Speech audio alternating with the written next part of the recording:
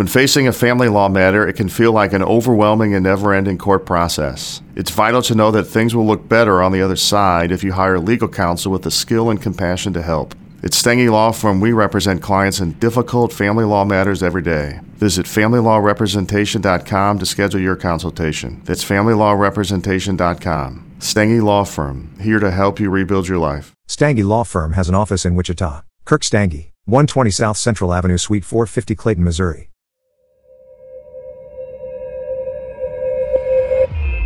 You're listening to a Roddenberry podcast.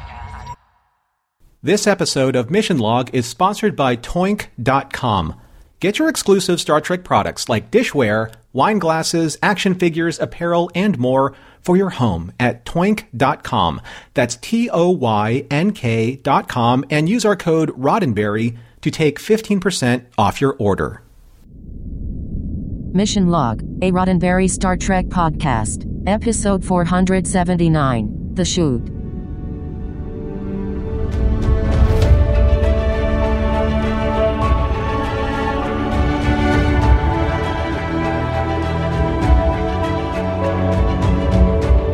Welcome into another episode of Mission Log, a Roddenberry Star Trek podcast. I'm John Champion. And I'm Norman Lau. Each week on Mission Log, we examine an episode of Star Trek, searching for the morals, meanings, and messages contained therein, and seeing if it withstands the test of a 7-course meal. This week, The Chute, the one where Tom and Harry are brutally imprisoned against their will and desperately clinging on to hope through Epicurean delusions of grandeur. John will have trivia for you in a moment, but first, here is how all of you can stay in touch with us. Mission Log is a conversation about Star Trek. Drop us a line at missionlog@roddenberry.com and join us on Twitter and Facebook at MissionLogPod. While you're at it, leave us a review and a rating at Apple Podcasts or your favorite podcast platform. And please remember your comments could be used on Mission Log or Engage on the Roddenberry YouTube channel. And now, here's John Champion with this week's multi-coursed trivia feast. All right, trivia for The Chute. We have a story by Clavon C. Harris, and it's a pretty short resume for Clavon with just 5 professional TV writing credits. This episode of Voyager happens to be his first, and it's his only contribution to Star Trek. Shortly after, he did sell a story to Living Single and became its story editor for 7 episodes. His only other sci-fi credit is for an episode of Farscape. Now, Clavon had pitched his story early in Voyager's run, and Michael Piller was the one who bought it. It sat unused, though, and after Piller's departure, it fell on Kenneth Biller to take the pitch to script, so he gets the teleplay credit. Biller got the prison theme, but he's the one who contrived the idea of a mind-controlled device that would amp up the prisoners' aggression while they were there, mostly as a way to compress what would have been a long time for them to be incarcerated. The episode was directed by Les Landau. We've seen so much of Les's work on Star Trek, going back to when he was the first AD on Encounter at Farpoint, and then when he was given the unenviable task of finishing Code of Honor when Russ Mayberry was let go. Now we say goodbye to Les for a little while. At this point in his career, he has worked on so much Star Trek, but was moving on to work on the police show High Incident for DreamWorks on ABC. Don't worry, though, Les will be back a few more times on Trek. And we've mentioned on the last few podcasts how Voyager had banked a few episodes at the time of the end of the second season to air during the third. Well, this episode is actually the first that was shot during the third season. It was a slightly easier runway for the production to have a little longer time here shooting something that required some complicated setups and cramped spaces as they came back from hiatus. This episode also marks the first time that we have seen Neelix's ship from the outside back in Caretaker. We only saw the inside POV through the view screen. Now let's meet our guest stars. Representing the people of Akriteria, Ambassador Lyria is played by Robert Pine. Now, if you watched TV at all in the late 70s or early 80s, you probably remember Robert as Sergeant Catrere on Chips. Numerous other TV and feature roles followed, and let's see, Pine, where is that name familiar? Yes, He is the father of future Captain Kirk actor Chris Pine. We'll also catch Robert again in an episode of Enterprise, so Star Trek does run in this family. The Acriterian rebels that we run into, Vel and Peary, are played by James Parks and Rosemary Morgan, respectively. James is recognizable from a few Quentin Tarantino projects, the Kill Bill movies, Django Unchained, and The Hateful Eight. He even appears in the Tarantino-directed Death Proof segment of Grindhouse and the fake trailer, which became a real movie, Robert Rodriguez's Machete. James does have some sci-fi in his career, too. Alien Nation, Space Above and Beyond, and an episode of Babylon 5. That was for you, Norm. He will be back for an episode of Enterprise as well. As his sister, Rosemary arrived to Star Trek with a pedigree, being the daughter of Julie Cobb, who appeared in the TOS episode By Any Other Name. At 14, Rosemary landed this episode as her first professional TV gig, partly because she was the only young actor who could nail the complicated dialogue. Some of her character's plans were changed, though, as it was later decided to add the character of Vel so an adult could have some of the more pointed and aggressive back and forth with Janeway. And now, time to meet the prisoners. Beans Morocco plays Rib, and with a name like that, you'd better believe he has some interesting credits in his resume. His birth name is actually Dan Barrows, and in the 60s he was doing improv in San Francisco. His first feature film role was in the 1971 cult film Billy Jack, and you might have caught him on TV soon after in shows like The Bob Newhart Show or The Mary Tyler Moore Show. He shows up in pretty much all the popular sitcoms of the 70s, and you can catch him again in another great cult film, 1982's Eating Raoul, which also happens to feature a young Robert Beltran, as we mentioned way back at the start of our time on Voyager. Ed Trotta plays Pitt. Ed got his start on TV in the 80s with appearances on Hunter, Max Headroom, and others. Later on, features like Pump Up the Volume and Liar Liar show up on his resume, and most recently, he has been turning in a good amount of voice work on the World of Warcraft video games. Finally, Zio is played by Don McManus, and for an actor you may not recognize right away, he's got over 160 credits in his 30-plus year career, ranging from TV to film to games and everything in between. He's one of those actors who is constantly working, yet flying just below the radar. He was in the Adam McKay movie about Dick Cheney, Vice, as well as the dual biopic Loveless from 2013, Air Force One, and Ocean's 13. On TV, he has appeared on Dexter, Grey's Anatomy, Frasier, Dream On, Seinfeld, LA Law. It just goes on and on. But this is Don's only Star Trek appearance.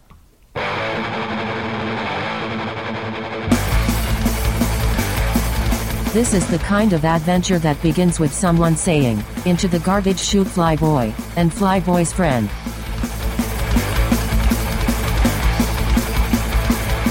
Prologue. A group of rough-and-tumble alien prisoners await with excitement as a new man is dropped into their cell, literally so, as a body slides down a chute and lands at their feet. It's Harry Kem, and he's quickly sized up, pounced upon, and given a beating before he lands in front of a familiar face, Tom Paris. His buddy from Voyager sees him and immediately punches him in the stomach. Act 1. Being the new guy in a scary, violent alien prison is nobody's idea of a good time, least of all a confused Harry Kem, who is defended by his friend Tom against some of the other inmates. Tom makes a good show of proving how tough he and Harry are. That was his partner in a bombing that killed 47 Acriterian soldiers, or so he says. That gets the others to leave Harry alone for at least long enough for Tom to privately give Harry the lowdown. You gotta act tough here. Where is here?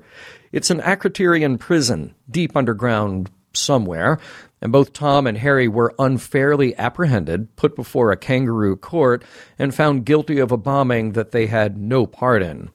There are no guards and no one to complain to for a fair hearing. For now, they just have to play it tough, and Tom in particular lashes out at Harry.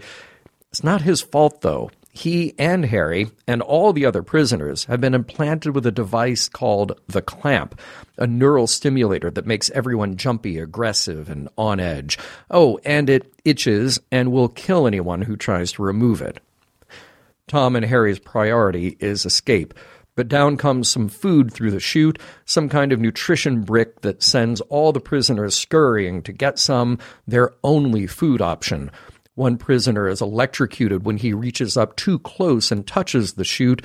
Another has his throat cut by a prisoner competing for his food ration, all of it putting a damper on mealtime for Tom and Harry.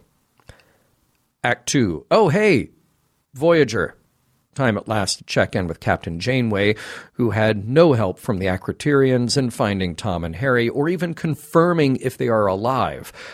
Tuvok has scanned their planet to no avail, but even then, nobody has to wait much longer before they get word from Ambassador Lyria that the two were found guilty of the bombing and sent away to prison. They were found with traces of trilithium on their clothing, and since Voyager is powered with dilithium, well, it's just obvious. To make his point, the ambassador sends a couple of attack ships and a crew to board Voyager, but Janeway would rather skip this fight and come up with a new strategy. The senior staff convene, and B'Elanna raises the possibility that a ship powered by paralithium could also be suspect. That could be converted into trilithium, so maybe they should turn their attention to tracking down any other vessels with that as a fuel source. Meanwhile, in prison, Tom and Harry are really feeling the effects of the clamp, but they distract themselves with fantasies of a dinner date with the Delaney sisters and the other fantasy of escape. Tom managed to get his hands on a section of metal pipe, and with a little loose wire, Harry could possibly short out the force field that's electrifying the chute. Harry makes his first attempt, and it stuns him with electricity, throwing him back and gaining the attention of the other prisoners. They want to know what he's got. Some kind of weapon? But Tom runs interference to make the others back off. The other prisoners close in, though, threatening the two, and in the melee, one of them stabs Tom in the gut. One of the more sensitive of the inmates, Zio, informs Harry that his friend will bleed out and die, so maybe he could have his boots?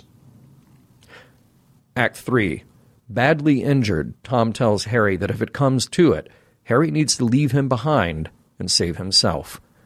When they arrive at their shelter, it's being occupied by an older prisoner who shouts at them to get out, leaving the two with nowhere to go. They go back to Zio, and Harry tries to make a deal, some clean cloths for bandages and some food in exchange for his boots.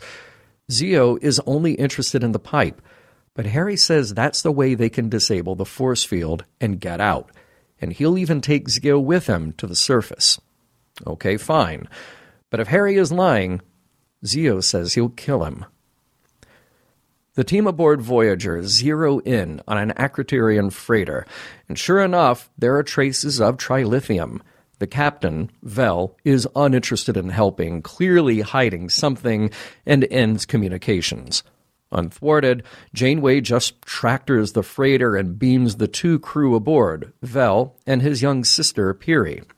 While Vel is defensive, Piri pretty much spills the beans that they are on the side of an insurgent group called Open Sky, trying to overthrow the current Acriterian regime. So, yeah, they were responsible for the bombing. Janeway isn't interested in their politics. She's ready to keep them in the brig and offer them up in a prisoner exchange. But Vel explains that nobody comes out of an Acriterian prison. Nobody. Then Piri volunteers some more information, that they know where the prison is, and with Voyager, they could attack. That is, if Voyager's captain isn't a coward. So Janeway reconsiders. Rather than the brig, these two will get a hot meal and a shower. Tom is still struggling, and he reminds Harry that he should just go if it comes down to it. So Harry and Zio prepare to test disabling the force field. Harry loses his concentration as the clamp irritates him more. Zio tries to get him to concentrate, to force the pain to work for him instead of against him. And Harry can read all about it in his manifesto, where Zio has determined that the authorities have devised the clamp as a kind of prison population control. The truth is that by succumbing to the clamp's influence, the prisoners will try to kill each other. Harry is barely interested, focusing instead on the job of shorting out the force field, and he is successful. The two scurry up the chute, making their way through tunnels to a hatch. As Harry wipes away the grime from a window, the two discover a more disturbing truth. They're nowhere near the surface of a planet. Rather, they are in a station somewhere in space. Act 4. Tom gets ever weaker and delirious, and Harry doesn't tell him the truth about where they are. In Tom's condition, though, he forgets how he got stabbed, and the clamp's influence makes him lay the blame on Harry and lash out, grabbing the pipe. The two struggle until Harry can talk him down and remind him that he needs the hardware to get them out. Relaxed now, Tom sleeps, and Harry stays by his side. The next morning, Harry is at it again, trying to devise a way out. Maybe there's a supply ship. Maybe they can ambush it. Zio taunts him again with the manifesto, because as Harry gets more and more distracted by his own frustrations, it's the clamp that needs controlling.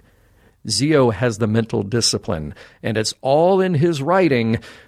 Frustrated, Harry knocks the written pages out of Zio's hands, a sign that he has lost control. It inspires him, though, to assemble the other prisoners with news that he knows how to get out through the chute, and he's been there. The others aren't buying it, but he urges them to cooperate, to help each other out.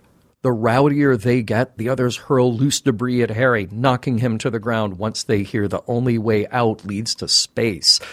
Dejected, he goes back to Tom, who has disassembled the pipe and its wiring.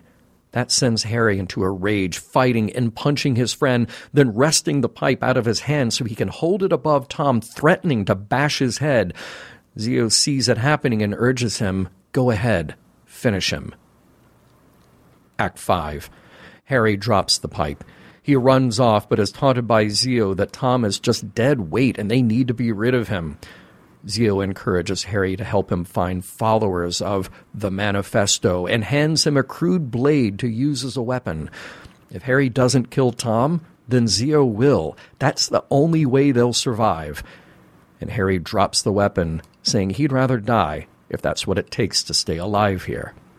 Meanwhile, Voyager has returned to Akriteria with the prisoners and offers them up to the ambassador in exchange for Tom and Harry.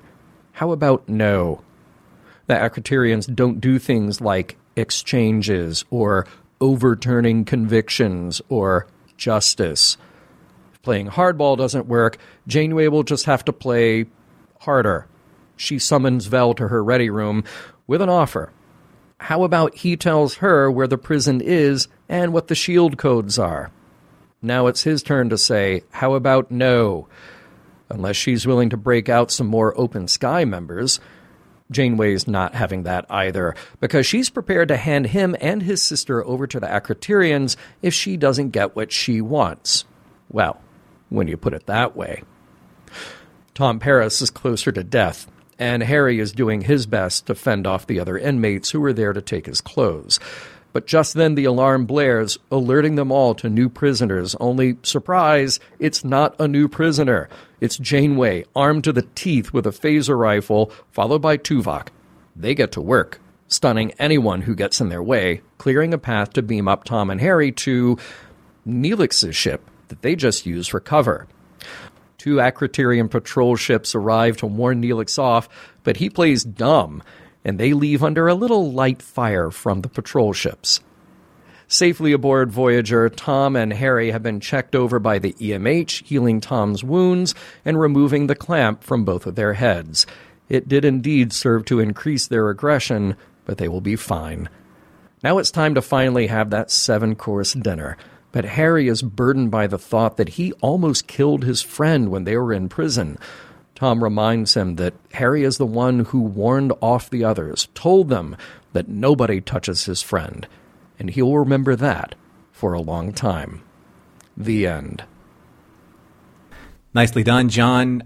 Something that I don't envy of you or from you is ever having to say the word Akriterian. again. I'm gonna see if I can just get through the whole episode without saying that. But then I look ahead at my notes, and no, I'm gonna have to say it again. So, starting off, there's a lot going on at the very beginning of the episode. A lot of action, a lot of foreheads going on at the beginning. A lot of of foreheads. Yeah. At first, I was like writing in my notes, "Oh my gosh, I can't believe that there are Klingons out here so far in the Delta." Wait a second, hold on a second. But they did, right? They look like Klingon foreheads. Same thing. Yes. When I first saw the episode, I thought, why? How did they get Klingons here? But now we have to explain that. Yeah. It was a little weird because now that you have B'Elanna on the show, we're regularly shown a half Klingon, half human, and that's what they looked like. That's what I thought. Yeah. So you had the Klingon foreheads, and they also had kind of like Klingon goatees. So they were kind of like this weird hybrid of TOS Klingons. But hey, one can wish. Only so many foreheads of the week to go around. Yeah. A lot of applications, though. I'm early time-stamping this. 1 minute, 20 seconds in. The first rule of Acriterian Fight Club. Never call your friend by his first name. No, don't do it. Don't. This is a good call. Yeah. Good call. Hey, I don't know if you noticed this, and for you in the audience, I don't know if you noticed this on your rewatch, but it's very subtle, and it's a good thing. Tom actually yells out 47. He says it, and then he yells it because he might have missed it. Yeah, twice. He says it twice just in case he missed it. He does. Oh, yeah, that was intense. By the way, the food that came down the chute made me think of Nutriloaf. I spent entirely too long reading about Nutriloaf. If you don't know what that is, well, it's prison food, and in some places, it's considered cruel and unusual punishment. In other places, I guess they've sort of adapted the recipe, but it still sounds horrible and disgusting. Yeah. So to me, that's what they were getting. Or really big power bars. Ooh. Yeah. Either way, though, I wonder how the toilets were working in the prison. Yeah. That's probably why they're all in space. Probably not. Okay, so the clamps. If you're a fan of, say, B-movie science fiction, of which I am, I love B-movie science fiction. Sure. Yeah. This whole episode reminded me of a movie that starred Christopher Lambert and Jeffrey Combs. Jeffrey Combs. Yep, the Jeffrey Combs. My favorite. Probably more known then, at the time of this movie, than, say, Star Trek. The movie was called Fortress. And it was a impenetrable fortress, much like the prison here. But they also had a piece of technology that every prisoner was forced to ingest called the intestinator. And also what they were eating. It was a way to keep the prison population controlled because it only allowed them to walk amidst a certain electro-stimulus barrier, field, and if they crossed it, their stomachs would explode. Hence the name intestinator. This sounds familiar. I don't know that I've seen the whole movie, but it sounds familiar. Maybe I've seen a scene from it or something. And it also wasn't in Running Man, where you have the explodey head thing. It's a very sci-fi tropey kind of thing where very how do you control prison populations? Well, you use technology, like innocuous technology to do it. Yeah, right? Yeah. Hey, look, I don't want to start a thing again because in our Discord and in our email, there's always a thing about how view screens work in the future. Right. I will point out, though, I know, to go down that rabbit hole again, I will point out there that Ambassador Luria of the Acriterians, there we go, I said it, he's got a very nice center stage set up on his webcam because you have it across the big view screen on the Voyager bridge. And his camera just follows him all over the place. So well done there. I'm totally on board with using center stage to do that. Hey, you said he was Chris Pine. That guy doesn't look like Chris Pine's dad. That guy looks like Thor. No. I thought Thor was Chris Pine's dad. Right? There you go. Yeah. That same guy. No, I remember from Chips more than anything. Yeah. Hey, in case you don't know, because I didn't want to get into the details about, a made-up science fiction element that we're supposed to understand. What I do know is that trilithium, it's at least one better than dilithium. Oh, of course. In case you didn't know. Right? Yeah. Isn't it? I thought that was a standard rule. Is it not? Oh, it is. Yeah. Does any of you who didn't know that, that's just for you. But what about paralithium? It's like almost. Oh, I see. Dilithium. I got you. Yeah, not quite. Mm-hmm. So, speaking of that whole paralithium scene, I really liked how B'Elanna was like angry, and then the voice of Janeway's reason got to her, and then she went back into science mode. You know? Yeah. Right. It's like, no, we got to do something. No, B'Elanna. She almost gave her like the Tuvok fingers, like, hey, hold on a second, right? And she's like, yeah, you're right. Yep. Reason and science would work better. Yeah. The pipe was such a major part of the scenery here. Like, it is the most important, it's the MacGuffin of the show. Right. It's the important prop of the show. It had a very Star Wars prop feel to it. I don't know why I thought that. Like, we got a lot of great props in Star Trek. This felt like it was something that was ripped right out of Star Wars. Fine by me, didn't take me out of it, but that's what I thought. It was very lightsaber-y. It was, because it had the ridges in it. Yeah, it looks like, I think that's why. The Graflet's, flash bulb grip. Bingo. Mm-hmm. Yep. Okay. There's a lot of food talk in this episode. Yeah, so the first food fantasy that we get, so lamb, wild rice, the 2296 Lafitte Rothschild. Yes. Yeah, I'm wanting Star Trek wines to make that. Can they go to Lafitte Rothschild, have them bottle it, and then do the 2296? That would be their most expensive ever. Truly. But then we have shrimp with Fetrin sauce. I would love to know. Of course, that's a made up thing, so I'd love to know what people have in mind for that. Flambe noodles. I'm thinking kind of like, you've seen this with the big cheese wheel, and they kind of carve out a little bit in the middle and then flame the noodles in the cheese wheel. That's what I had in mind. Go on. Mm-hmm. Yeah. Oh yeah. Good stuff. Yeah. Fudge ripple pudding. Naturally. Enough said. Right. Then that's followed up. T-bone steaks. They don't say rice and beans, but in the closed caption it was spelled rice and R-I-S-A-N. They say like ricin beans, something else. Cherry pie. Look, I'm down for a good cherry pie, but I think I'd rather have the fudge ripple pudding. Right. That's just my That entire scene, it was time-stamped 14 minutes, 33 seconds to 15 minutes, 10 seconds. Now, what would you want if, like, say you and I, non kind of like racial similarities notwithstanding, it's us. Stand in for Harry and Tom. Yeah. What would you have as your 7-course meal? Oh, man. See, well, I'm not going to be able to go through all 7, but I'm just thinking right now, like if I leave the studio right now and drive down the hill, I could go to Musso. I could have the crab cocktail. I could probably do a nice filet, a side of potatoes lyonnaise, probably another side of roast mushrooms, maybe some spinach, definitely washing it all down with a couple of martinis, and then the J&M cheesecake from Petaluma that they ship in because Frank Sinatra told them to, and you don't not do that. It's as if you've never thought about this meal before. Right, exactly. I had to write all that down. No, I didn't. No. Yeah. Do you have one? It would be breakfast for dinner, pretty much. So, full English or I'm going to do so. It's going to be obviously bacon. It's going to be obviously 3-egg omelet. Actually, it's going to be a spinach and 3-egg omelet. I'll probably throw in. I'll probably do the full English breakfast: beans, ham. The whole thing, the whole 9 yards. Yeah. You know what I like to do? If we're doing a spinach omelet, I like to top that with a bit of sour cream. Yeah, of course. Yeah, naturally. Decadence on decadence. Love it. John, I'm no barbarian. No, you're not. I'm a little bit of a civilized man, Speaking of civilized, number 1 rule in prison knife fighting, you're never really only fighting one person. Ever. Right? Even if you win, you lose. Because you're going to turn around and be like, oh, what's that in my stomach? That's a knife. Yeah, they make that abundantly clear. Yes, yeah.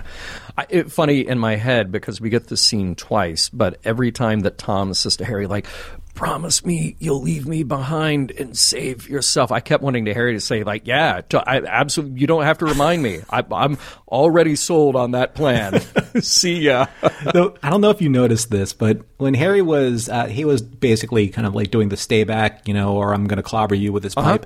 There's a guy, a really lithe, skinny guy, like mocking Harry by doing the exact same thing.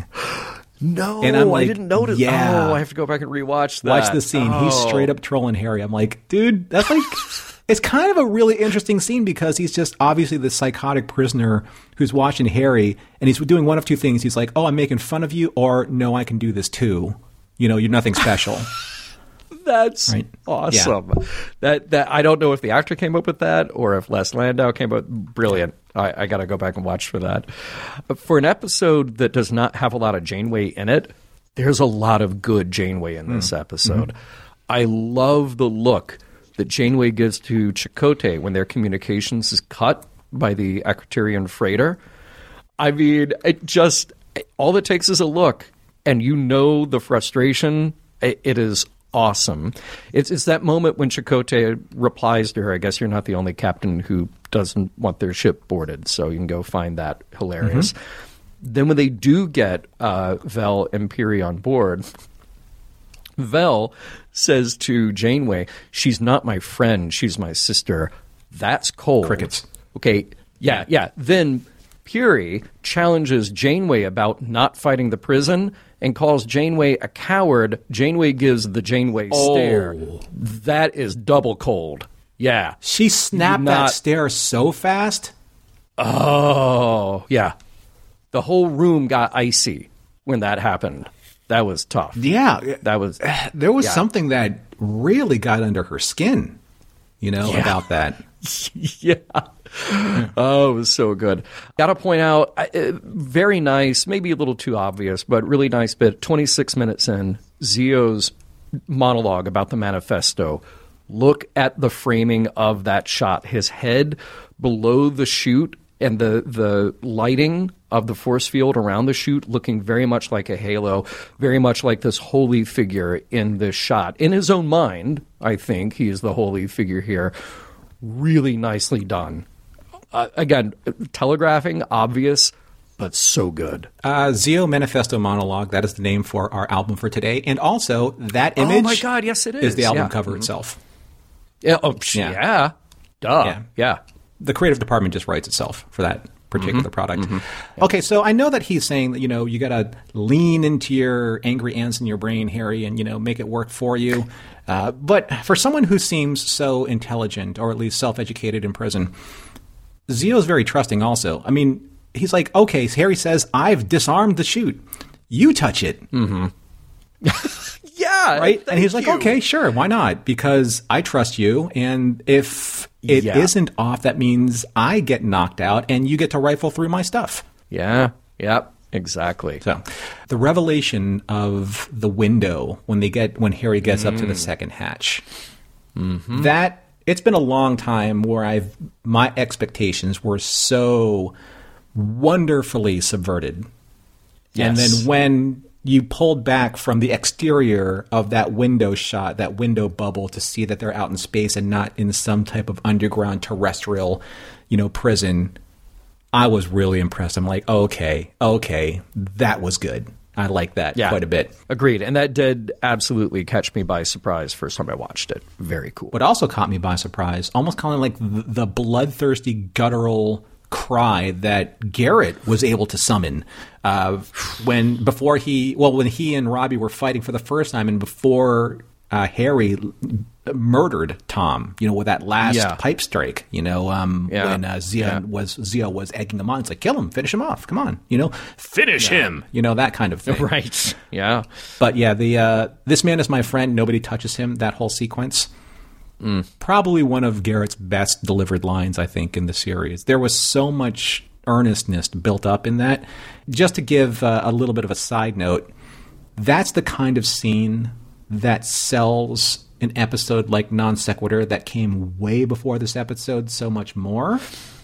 And I kind of wish that an episode like this would have come before, or Non Sequitur would have come up way after, because this is the scene that sells that friendship in Non Sequitur that we criticized heavily for not really having the kind of cohesiveness, that emotional cohesiveness that we were wanting. This scene does that, right? This shows the friendship rather than telling you about the friendship, and that's why it works. Yeah. Harry getting heckled during his big speech about working together, that was a tough crowd, throwing things at you. So he should not go on stage and bomb at comedy either. Neelix's ship isn't well armed, and I love the Janeway look. Well, then we'll have to be careful, won't we? I mean, again, another just great Janeway moment that's so quick, but so well played. Yeah. I do want to point out, this is a medical thing that you might need to know. You can tell that Tom is closer to death because of the shade of purple eyeshadow that he's now wearing, because with that color, he has just given up on life. True. Am I right? Yeah. I mean, it went from a kind of like a light lavender to a very dark violet. Yeah. And also a little bit of a little more 5 o'clock shadow that was happening. So, you know, I mean, you're giving up if you're not shaving, I guess, in prison. No. So, no. I guess. The wide beam phaser rifle from Janeway. Guns blazing, like literally, right? Yeah. Great with that phaser. And just doesn't really need pointing out, but I feel like I want to. Janeway is the first one down the slide, not Tuvok, not the security officer. No, the captain with that giant phaser rifle, and I am here for it. Here's what I didn't get. I think a lot of maybe the entire episode would have been sidestepped if Neelix did his job as all things expert in the Delta Quadrant and just said, hey, the Aquitarians, you may not like their legal system, so we might want to avoid them. Just don't beam down. Don't do anything there. Yeah. But, you know, on the flip side, and to bookend kind of like Neelix's arc in this entire episode, if there is one, he is really good about engaging that double-jointed Talaxian move of patting himself on the back for being such an incredible shuttle pilot. Yeah, he's like an acrobat with that. Incredible. There's one really important question, though, that is not answered in the finale. As Tom and Harry are walking out of the door from sickbay, we don't catch the first part of their dialogue. So what we hear is baked potato, onion rings, grilled mushrooms, cherry pie. But are we going with the lamb or with the steak? Because I need to know. You can tell there's no internet in this prison. Zio would be streaming his own talk show from the basement where he elaborates on his manifesto at great length. Hey, we'll get right back to the Chute in just a moment, but first a word from this week's sponsor, Toynk.com, Toynk.com. And Norman and all of you who can hear us talking about it, this is a site that you need to visit if you have not heard of them before. This is where you can go for officially licensed and exclusive release Star Trek products for fun and for your home. In fact, Norman, I think you and I already have some of our favorites picked out, yes? Oh, absolutely. And the great thing about the products that you see at Toynk.com is that they are officially licensed. The level of detail is impeccable, and the quality of the merchandise is really, really nice. So what is one of your favorites, John? Well, I'll tell you, people can't see me right now, but believe me when I tell you that I'm wearing one of the TOS, that's the original series, bathrobes. And you're asking yourself, well, I didn't see anybody in Star Trek wearing a bathrobe. Oh, well, yeah, just use your imagination because I'm wearing a science blue. This was designed for ThinkGeek for the 50th anniversary. But then the product didn't make it to market, so now we have these waffle weave, beautiful bathrobes. And I love it's got the rank on the cuff, and I'm touching it right now. So it's got this cool little badge. It's got the Delta sewn in. It's lovely. It is great, and it has the black trim on it. It's just very cool, and you can order them in medical, the blue medical, or red for operations, or gold for command. What else we got, Norm? Well, I haven't seen it myself, but I understand that the Vasquez Rocks sculpture is really quite nice, detailed exquisitely, and something that, I mean, the Vasquez Rocks shape is iconic to Star Trek. Yeah, and who wouldn't want to have that on their desk? And you can, because they have a sculpture for it right there on the website. One of the other things that I'm excited about that we both got is, well, it's the decanter set. We're talking about a very high-quality crystal decanter and the matching glasses that go with it for, well, Romulan ale vodka, maybe whatever else you want to put in there. It is gorgeous, and it is extremely well made. Yes, the etching on that is fantastic. It's the etching for, say, if you were serving on the Enterprise D, and then you, Captain Picard, would have you for cocktails. He would obviously be pouring from this decanter. It has a wonderful stopper. It's very heavy glass, wonderfully etched, and it comes with 4 matching tumblers, also with the Enterprise D engraved on the actual glass itself. So they're wonderful. They're heavy. They're befitting serving on a starship. And here's one of the best things about it. So Toink.com is supporting us, and in turn, we want to support Toink.com. Again, these products are officially licensed. Many of them are exclusive releases when you go take a look and browse around at what they have.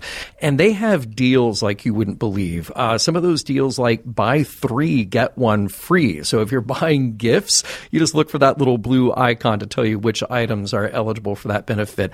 Most of those purchases, you get a free gift with $50 or more in your purchase. So if you want a free gift, you just spend $50 and you get it. They have free shipping in the contiguous United States. They have a rewards program so you can earn while you shop. And again, don't forget to use our 15% off exclusive code Roddenberry. Type in Roddenberry at checkout to take 15% off your order. So you can get these exclusive Star Trek products for your home at Toink.com. That's TOYNK.com. And remember to use our code Roddenberry to take 15% off your order.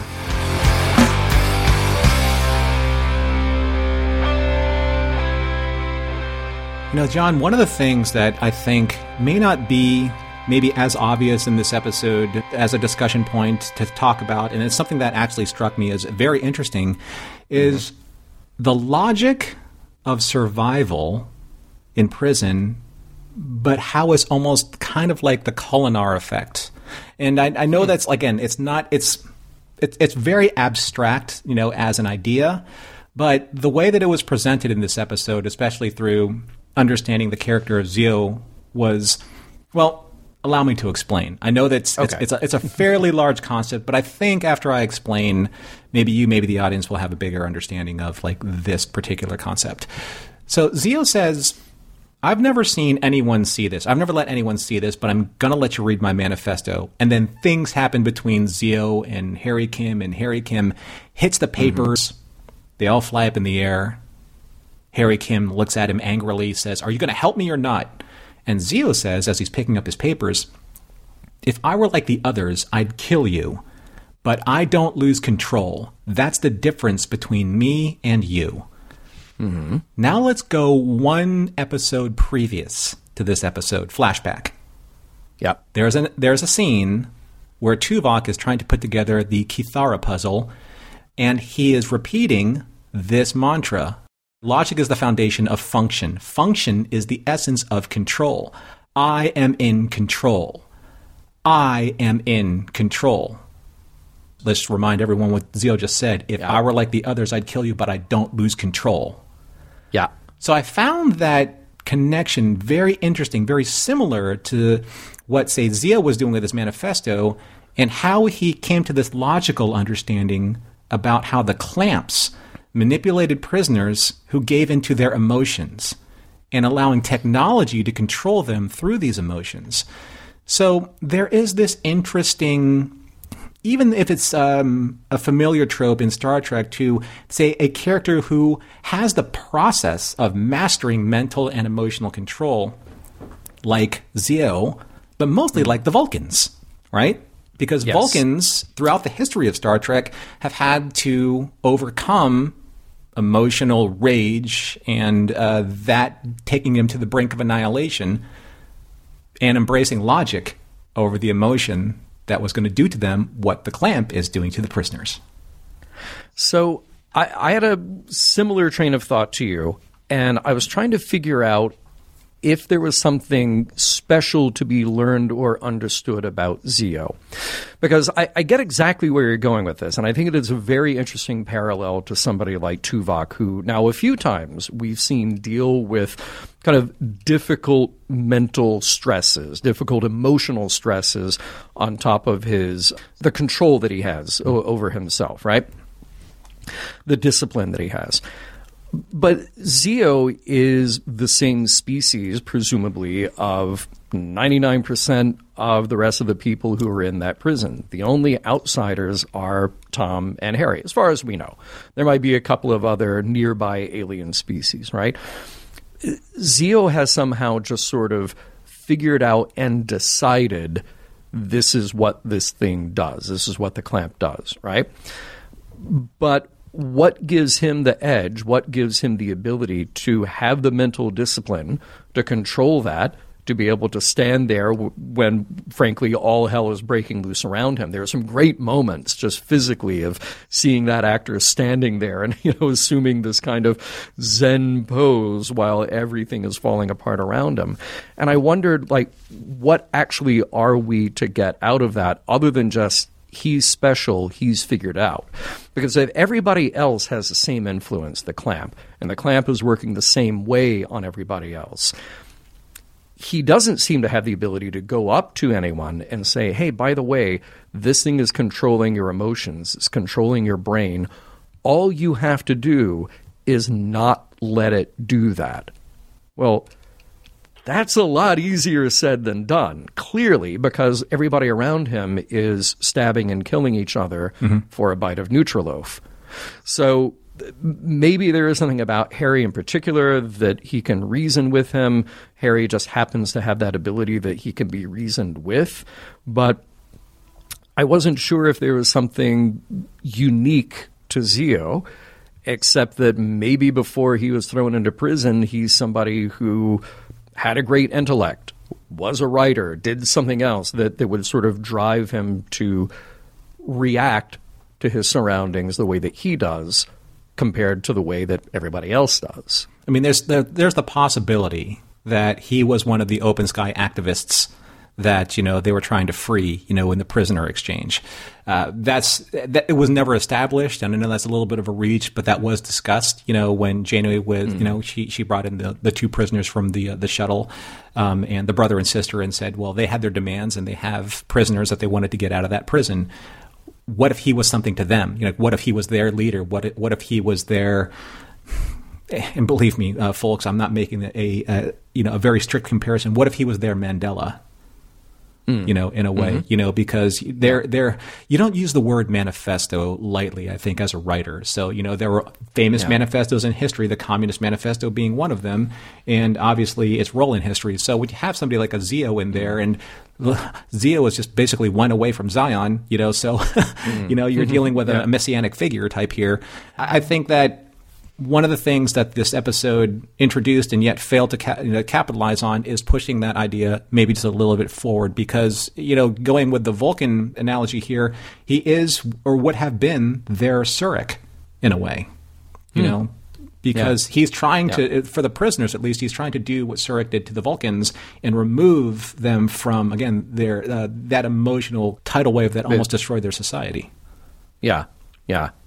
It's interesting to question what it is about Zio, because the other way to look at this, and certainly the way that Harry, under the influence of the clamp, is looking at him, is you're insane. You're just a guy writing things that have no relevance to me, no interest to me. But this might be the time that manifesto scribbled down on a prison is actually correct.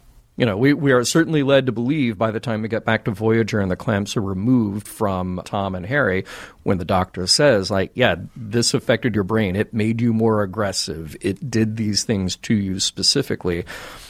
Zio had basically figured it out. Mm-hmm. They're using this device to force us to kill each other so that they don't have to put the manpower here for guards or any kind of institutional discipline. So he was right. But he also comes across as sort of the loose screw in the place because he's different. True. Different maybe in a productive way if everybody else was on the same page with him. Yeah. One last thing about the manifesto is it would have been interesting as a story point if Harry had the time, like at the end of the episode, when the influence of the clamp was purged from his system and he actually started translating what was going on with the manifesto and kind of like just raising an eyebrow. He's like, oh. Yeah. Mm-hmm. So. Yeah. Interesting. So I want to move along a little bit to Janeway and some moments with her in this episode. I talked about like kind of the strong looks in the previous segment, but there are choices that Janeway makes that I think are interesting. And one of those scenes that stuck out to me in a very good way was the moment that she decides to, let's say, softly cooperate with Vel and Piri to get on their good side, presumably by offering a hot meal and a bath after just previously assuming that she would toss them into the brig. Remember, she says, hey, throw them into the brig, and then it looks like we're going to get a little bit of cooperation after Piri calls her a coward. It's like, no. Well, now I'm going to give you a hot meal and a bath, and we will treat you respectfully. I kept kind of rewatching that scene to figure out exactly what is the moment and what is the motivation that made Janeway change her mind. And I wondered if it was because she realized she came on too strong and couldn't back it up if she's being called a coward, or if it was just a manipulation technique to see what else she could get out of them. But that reaction to being called a coward felt very genuine in that moment. Yeah. So I wondered about that one. I don't know if you saw any more into it than I did for that one particular moment. But the other moment that I thought was really cool, or at least topical that we could kind of pick apart a bit, follow that up with the moment that Janeway plays hardball with Vel again, when he tries to negotiate with her for the release of more Open Sky members, and she is very quick to shut that down. Should she have heard him out? I mean, here's the thing. I kind of talked myself out of that argument by saying, look, it's a dangerous situation. She has no idea who these people are, and that could actually endanger her rescue team. If they go in and say, oh, we're taking you and you, but not you, who else do we need here, Vel? She also has no idea what the political situation is there. But I wondered, are they already involved? Are they already too deep in the thick of it that in some way is a benefit to them? Or is it okay to just wash your hands of the whole situation and walk away? Because I think that becomes a more difficult proposition when you realize that, well, some of those prisoners are probably going to be killed. Vel and Piri will probably be caught and imprisoned or killed outright. So is there another right answer to what happened here based on Janeway's decision? I think the difficult thing about this episode, and I know that we've said before, we like it when Voyager drops us in kind of like the middle of the story. Like, we don't know what happened, how. I mean, we do know eventually. We get the backstory of obviously they've been. They were in the wrong place at the wrong time. They're being trumped up on charges for something that they didn't do. We get that, right? That's a standard narrative trope for kind of like these mix-ups in these certain circumstances. But I think with this situation, too many other questions come to mind. Like, and I said this before in observations, isn't Neelix supposed to advise Janeway on like the races that he may or may not know of? And if he doesn't know anything about the Aquaterians, then he would advise her, I don't know, I would tread cautiously and carefully. And maybe they did, I don't know. We don't get that. So there's too much speculation as to how or why all of this fell apart. Now dealing with Ambassador Lyria, she should know, dealing with him and his almost kind of like a draconian way of exacerbating certain aspects of Tom and Harry's punishment and his interpretation of a very finite law that they're dealing with. I think that she knows all she needs to know in that one meeting. Like, she knows that they're inflexible. She knows that they're ungiving. She knows that they're non-negotiable people. And then she gets, and that's just from the ambassador, right? And then she gets kind of like these people off a shuttle, and they're kind of the same way. Yeah, right? they are. Yeah. But I think the greater question is, once you're in it, what is your actual responsibility here? Does she have any responsibility to anyone there outside of just her crew? It's very convenient for the story. Just go like, I've got the upper hand. You can help me, and I can not just hand you over to the authorities, even though, again, they will probably be caught. Is there any actual respect? Because remember, let's complicate it further. We're talking about a young girl in this situation, too. We're not just talking about that jerk of an ambassador. We're not just talking about Vel, who's kind of prickly himself. We're talking about this young girl who, like I said, could possibly be caught and imprisoned along with anybody else. No, I know. I mean, that obviously, is where like Janeway is struggling with kind of like the moral implications of what she's going to do and how she's going to negotiate and how she's going to work out the problem. But I think, at least where the ambassador is concerned, if you talk to somebody rationally and then you have this discourse with them and you not only does that kind of like devolve very quickly, but I'm sending fighters to you right now and they're going to fire on you because this is how we handle and exact our justice. That is I think that informs Janeway like, okay, these are the people that I'm dealing with, so I can react to him and those politics in one way. And then, obviously, with Val and Peri involved, that's a little bit more difficult. But at the same time, though, I think her responsibility, I know this is going to get a lot of emails, her responsibility is to Tom. That's why I brought it up. Is to Tom and Harry. Yeah. I mean, if she's going to go as far as do what she did to Tuvix to get back Tuvok and Neelix, right? Yeah. And that's a member of... Technically, he was a member, Tuvix being a member of her crew, sacrificing him, and I'm going to use that word sacrificing him to save two others, then why wouldn't she do the same to people that she's never met before from a hostile race who's not negotiating with her in good faith to save probably two closer crew members than Tuvix ever was to her? Yeah. Right? Because if you got to do the math that way. Yeah.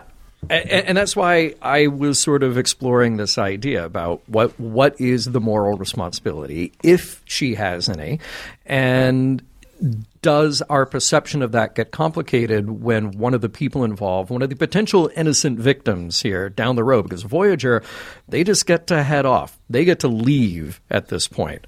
Is our perception of that changed any when you say, okay, one of these people is at least somewhat innocent?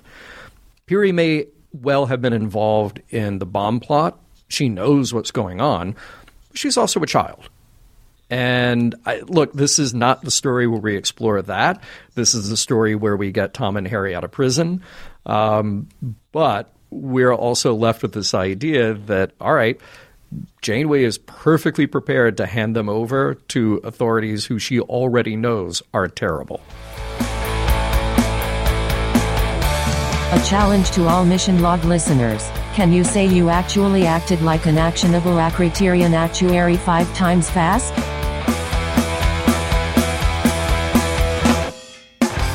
You know what is difficult about getting to the end of an episode like this, John? What's that, Norm?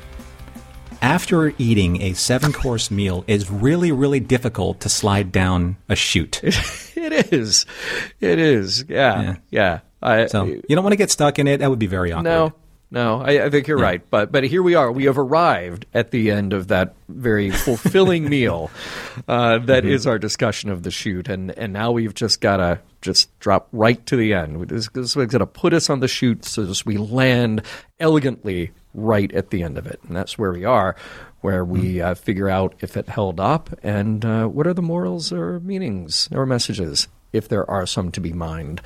So I feel like, my thoughts here are pretty short and sweet on this episode. I think there are just some tremendous moments here for Robbie and Garrett as performers.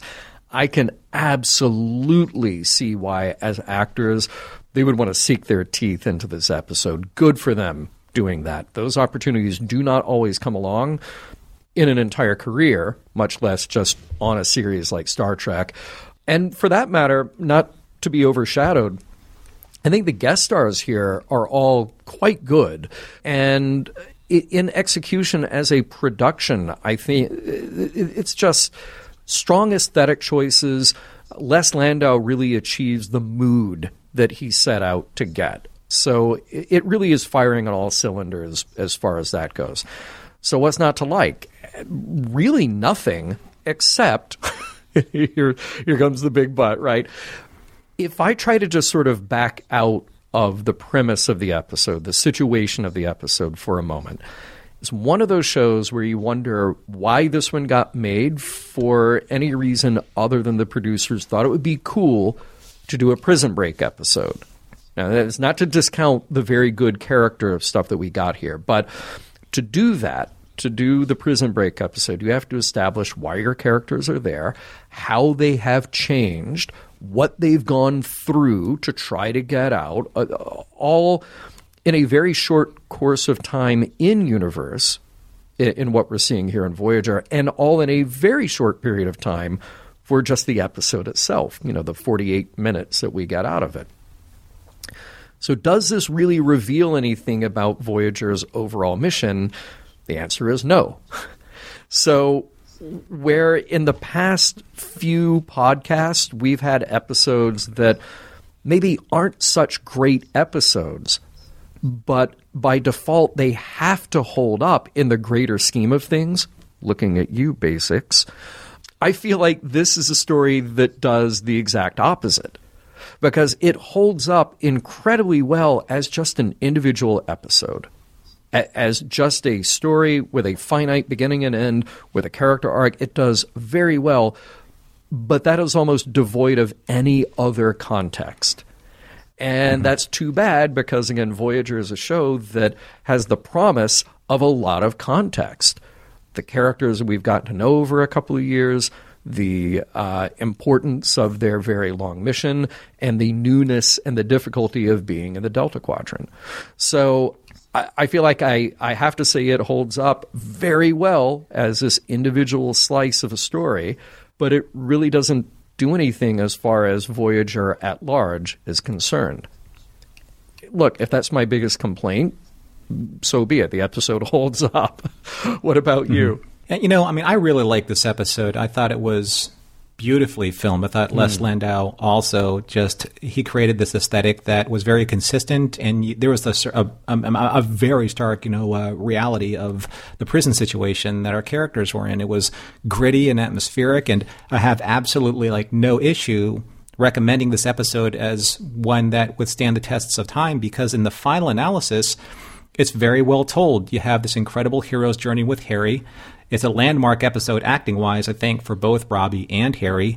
Everything is executed perfectly for a 90s-era science fiction story. And maybe you can tell by the tone of my voice. I heard your voice change. Right? Yes. What a terrible tell that I have. Uh-huh. That is actually my biggest critique with the episode, and it's not even the episode's fault, per se. I think the biggest issue that I have with the episode is me watching this episode. Now, I know this is going to sound strange, but I think that some of you may be able to relate out there. There's a very present struggle that I'm having with myself when I watch episodes like this. My struggle is managing my expectations with the reality of 1990s science fiction versus watching modern science fiction, which is what I'm expecting this to be. Yeah. Okay. So you have this wonderful story, incredibly well told, but it's missing that brutality and that grim grittiness that is the modern science fiction aesthetic, say in the style of The Expanse or Snowpiercer, or perhaps what people have referenced as the pinnacle of modern dark science fiction. That's Ronald D. Moore's Battlestar Galactica. Yeah. Right? So I'm trying to figure out how I can enjoy more, or separate myself from, or create a more palatable difference or distance from the 1990s Star Trek, of where I need to be more fairly criticizing it for what it is, versus the science fiction aesthetic of today that I'm expecting it to be. Can I be truly fair and detached from those two aesthetics, right? Because I'm trying. Can I ask you something real quick here? I don't want to throw you off your train of thought. No, go ahead. But I'm curious if, because I feel like the scenes in the prison were dark and gritty. But again, Star Trek's version of dark and gritty, clearly it's different in the 90s than it is now. And science fiction since then has a different dark and gritty aesthetic as well. the ending, the back on Voyager kind of slap on the back, freeze frame, we're going to go have our steak dinner. Is it a scene like that that takes you away because you know that maybe they haven't truthfully wrestled with what just happened? Because that came to mind for me as you're describing the lack of grit at the end of the process. Harry's reaction to Tom at the very end was a little bit more of where I wanted to be, where he couldn't shake what happened at the prison. And Tom was like, hey, Harry, no big deal. You know, we're going to go have our dinner. And then Harry said what he said. It's like, I almost killed you. And Tom's like, I know. Yeah. We don't have to relive that. I know what you did, but I also know what you said. And that's what I'm going to focus on, so I don't have to go back and relive that particular event in our lives. They were getting to that. I think it was more kind of like that cavalierness of, hey, Harry, we're in prison and it sucks, but we're going to make the best of it. You know, we're going to think about wonderful food and the Delaney sisters. And oh, by the way, leave me, Harry. If things go, I mean, it's just a little too saccharine for me. Yeah. But in the 1990s, and especially for Star Trek, that was a very solid tone. Yeah. For the series, right? And a very believable, dark, gritty tone for that time. But that was 30 years ago. Right. And so much has changed, and we've watched so much. And I want to be fair to what I'm saying to not only for myself or what I'm creating, but, you know, to you and your responses, and obviously to the audience and their responses and feedback. I'm just having that inner conflicting argument where I'm watching it. I'm like, I can't believe they didn't push it that far. I can't believe they didn't risk more. I can't believe that I'm not going to see the continuation of. But that's my expectation. That's not necessarily what they're delivering. And I think I need to be fairer about that when I review things and not expect things to be different, expect things to be more of what I think they should be today as opposed to what they were as the reality of that time. Okay. And I hope I can get to that point. But everything that I critique in this episode is just because I wanted to see them push it further. I wanted to see more depth. I wanted to see more angst. I wanted to see more edge. I wanted to see more everything because they're almost there. Right. You know? Right. But in the 1990s, by the basis of my argument alone, that means they were there. Yeah. Right? Yeah. And I can't see it.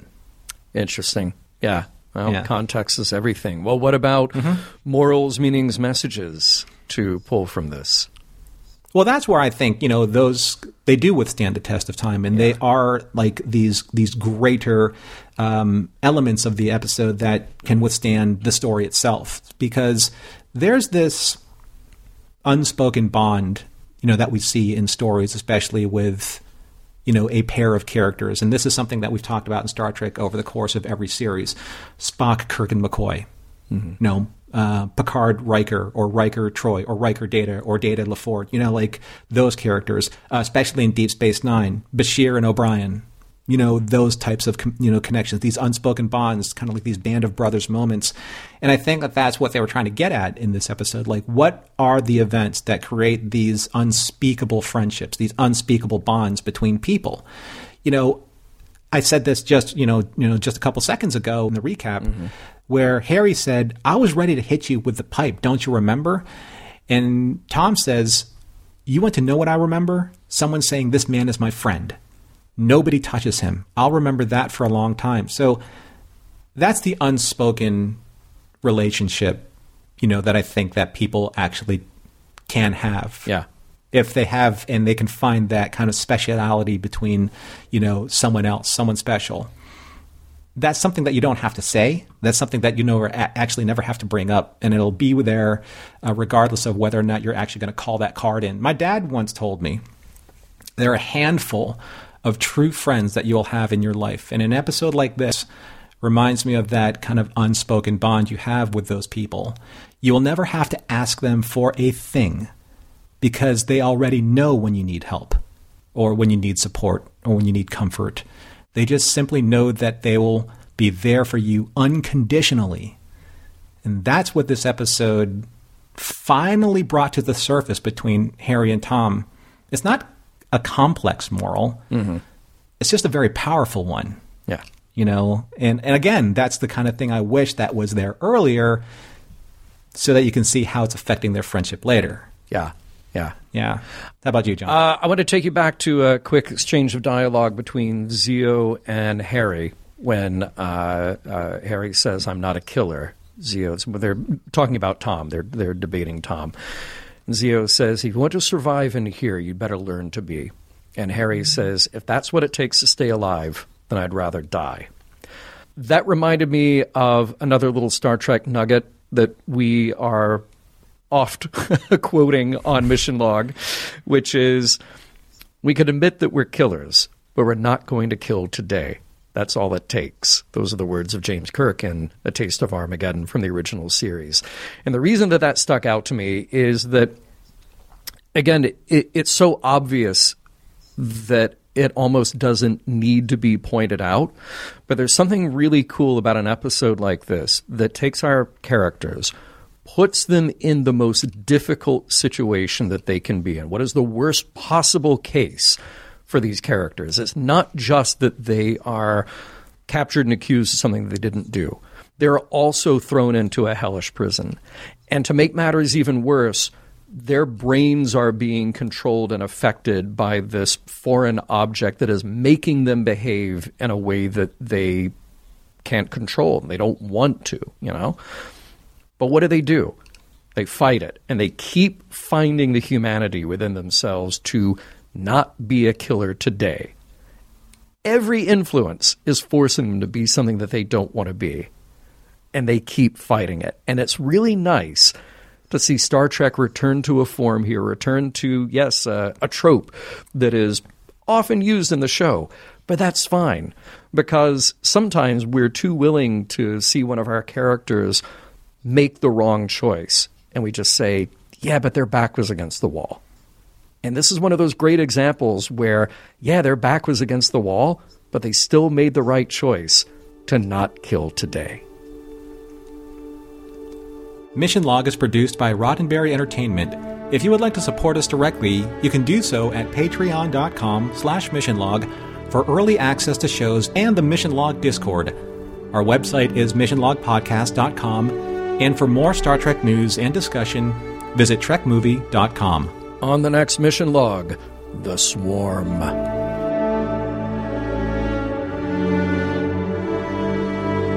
Some of the music for Mission Log provided by Warp 11, online at warp11.com. Special thanks to consulting producers, Adam Brusky, Matt Esposito, Homer Frizzell, John Mann, Mike Richards, and Mike Schabel.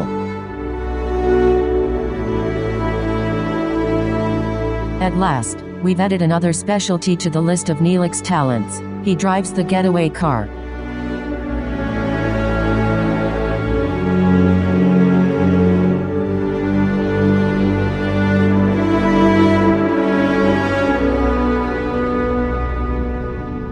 End transmission. Like an actionable criterion actuary actually acted like an actionable criterion actuary actually acted like an actionable criterion actuary actually acted like an actionable criterion actuary actually acted like an actionable. This is a Roddenberry podcast. For more great podcasts, visit podcast.roddenberry.com.